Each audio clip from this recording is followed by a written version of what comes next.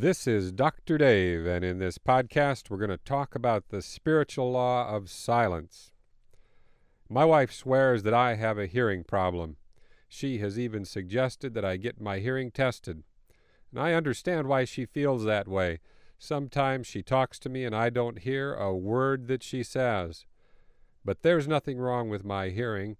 My ears are perfect. The problem is that I'm not listening. My hearing is fine, but my listening leaves a lot to be desired. When my mind is somewhere else, it would take an earthquake measuring 8 on the Richter scale to get my attention. When I'm sitting in my easy chair, thinking about sailing on the ocean of my dreams, I'm in another world. Don't bother talking to me unless I'm in your world. You're wasting your time. Sometimes I do the same thing with God. I don't listen to what He has to say. When I don't listen to my wife, I usually don't blame the lack of communication on her. I blame it on myself. When I don't listen to God, sometimes I blame it on Him. I point my accusing finger at Him and complain that He should speak up and make Himself heard. I'm lucky that God is patient with me. If He wasn't, I would have had my ears vaporized as He thundered His message in my ears. Blaming God for my poor hearing is a mistake that I don't want to make. When I can't hear God speak, it's because I'm not listening. Hearing God's voice isn't that difficult. All I need to do is remember the spiritual law of silence. The spiritual law of silence states, God speaks all the time, but the only way to hear Him is to become silent and listen. That's why the Bible says, "Be still and know that I am God." If you can't hear God speak, the problem isn't God. The problem is you. God speaks all the time, but you aren't listening. You spend such a small amount of time listening that you might as well be deaf as far as God's voice is concerned. The Old Testament of the Bible tells an enlightening story about God's voice. Thousands of years ago, there was a prophet of the Lord named Elijah. This prophet spoke out at a time when Baal worship was entrenched in Israel. Baal was a Canaanite god, and Elijah's attack on Baal worship was unpopular, and it nearly cost him his life. At that time, being a prophet of the Lord was risky business. Although he remained faithful to God, he became discouraged when evil Queen Jezebel sought to kill him. He fled into the desert and eventually hid in a cave on Mount Horeb. God came to him in the cave and asked him what he was doing hiding there. Elijah said, "The children of Israel have forsaken your covenant. They've thrown down your altars and slain your prophets with the sword. And I, even I only am left, and they seek my life to take it away." Elijah was feeling pretty low. He definitely wasn't practicing God's presence. The Lord needed to remind Elijah of His presence and power. He said, "Go forth and stand upon the mountain before the Lord." Then the Scripture says, "And behold, the Lord passed by, and a great and strong wind rent the mountains and brake in pieces the rocks before the Lord. But the Lord was not in the wind. And after the wind an earthquake, but the Lord was not in the earthquake. And after the earthquake a fire, but the Lord was not in the fire. And after the fire a still small voice." On Mount Horeb, God made a little bang that echoed the big bang that happened when He created the universe. Elijah stood on the mountain before the Lord, and the Lord passed by. First there was a strong wind, blowing so hard that rocks were picked up and thrown against the mountain where they were smashed in pieces. But the Lord wasn't in the wind. Next there was an earthquake that made the whole mountain tremble. But the Lord wasn't in the earthquake. After the earthquake there was a fire, but the Lord wasn't in the fire. And after the fire there was a still small voice. In the thousands of years since that time, God hasn't changed, and He still speaks to everyone in the same manner. His voice of love is ever present, and you will hear it if you become silent and listen. At the beginning of time, God spoke, and the Big Bang happened in an incomprehensible display of power. When Elijah stood on Mount Horeb in the presence of God, there was another awesome display of His power. Nevertheless, God was not in the little bang on Mount Horeb. God showed himself to Elijah in a still small voice. God's big bang and little bang remind you of his awesome power. God's small voice reminds you of his love. God is still in business, and he will pour love into your heart and mind if you stop what you're doing and listen to what he has to say. God speaks all the time, but you won't be able to hear him unless you become silent and listen. Don't let the white sound of the 21st century drown him out. Find a place of quietness where you can listen to his voice and practice his presence. Simon and Garfunkel performed a song that started with the words, "Hello, silence, my old friend, I've come to talk with you again." Those words hit the nail on the head. Silence must become one of your oldest and best friends if you want to hear God speak. Finding a quiet place where you can listen to God's voice is a real challenge.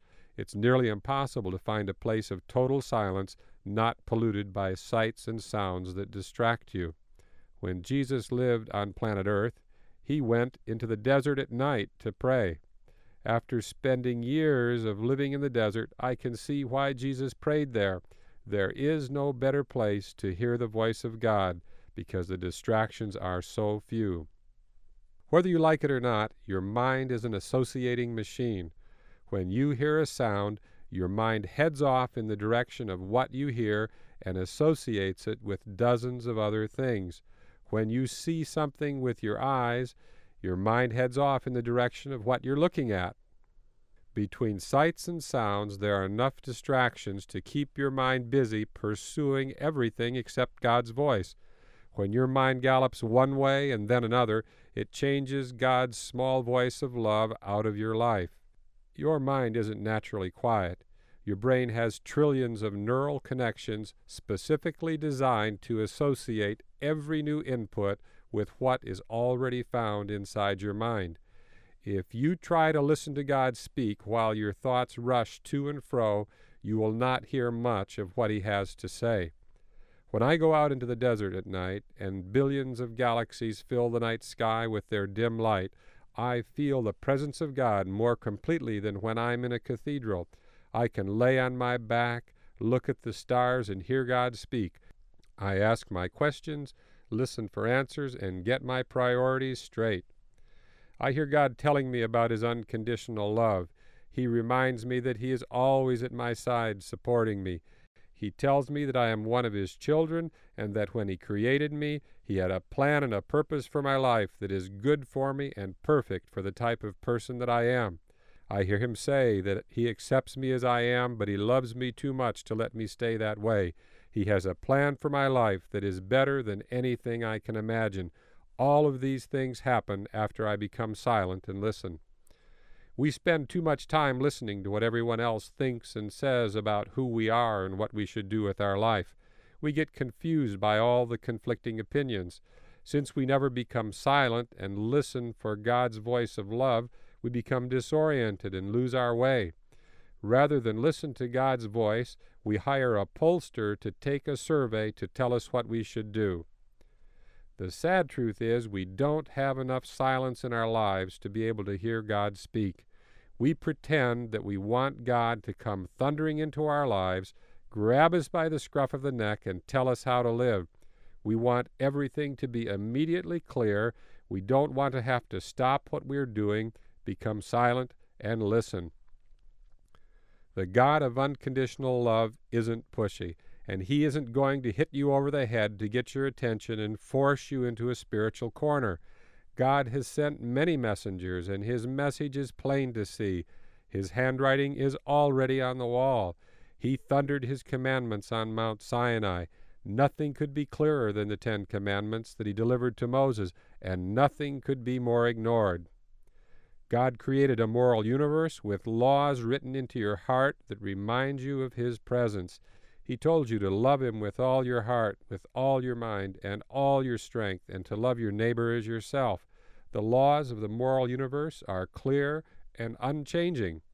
God was not making suggestions when he made the 10 Commandments. He told the world in unequivocal terms the laws that govern the moral universe, and those laws are fulfilled when you love God with all your heart, mind, and strength. Obeying those laws keeps you from making tragic mistakes that ruin your life. They point you in the direction of having a relationship with Him based on love. Nevertheless, 10 commandments aren't enough.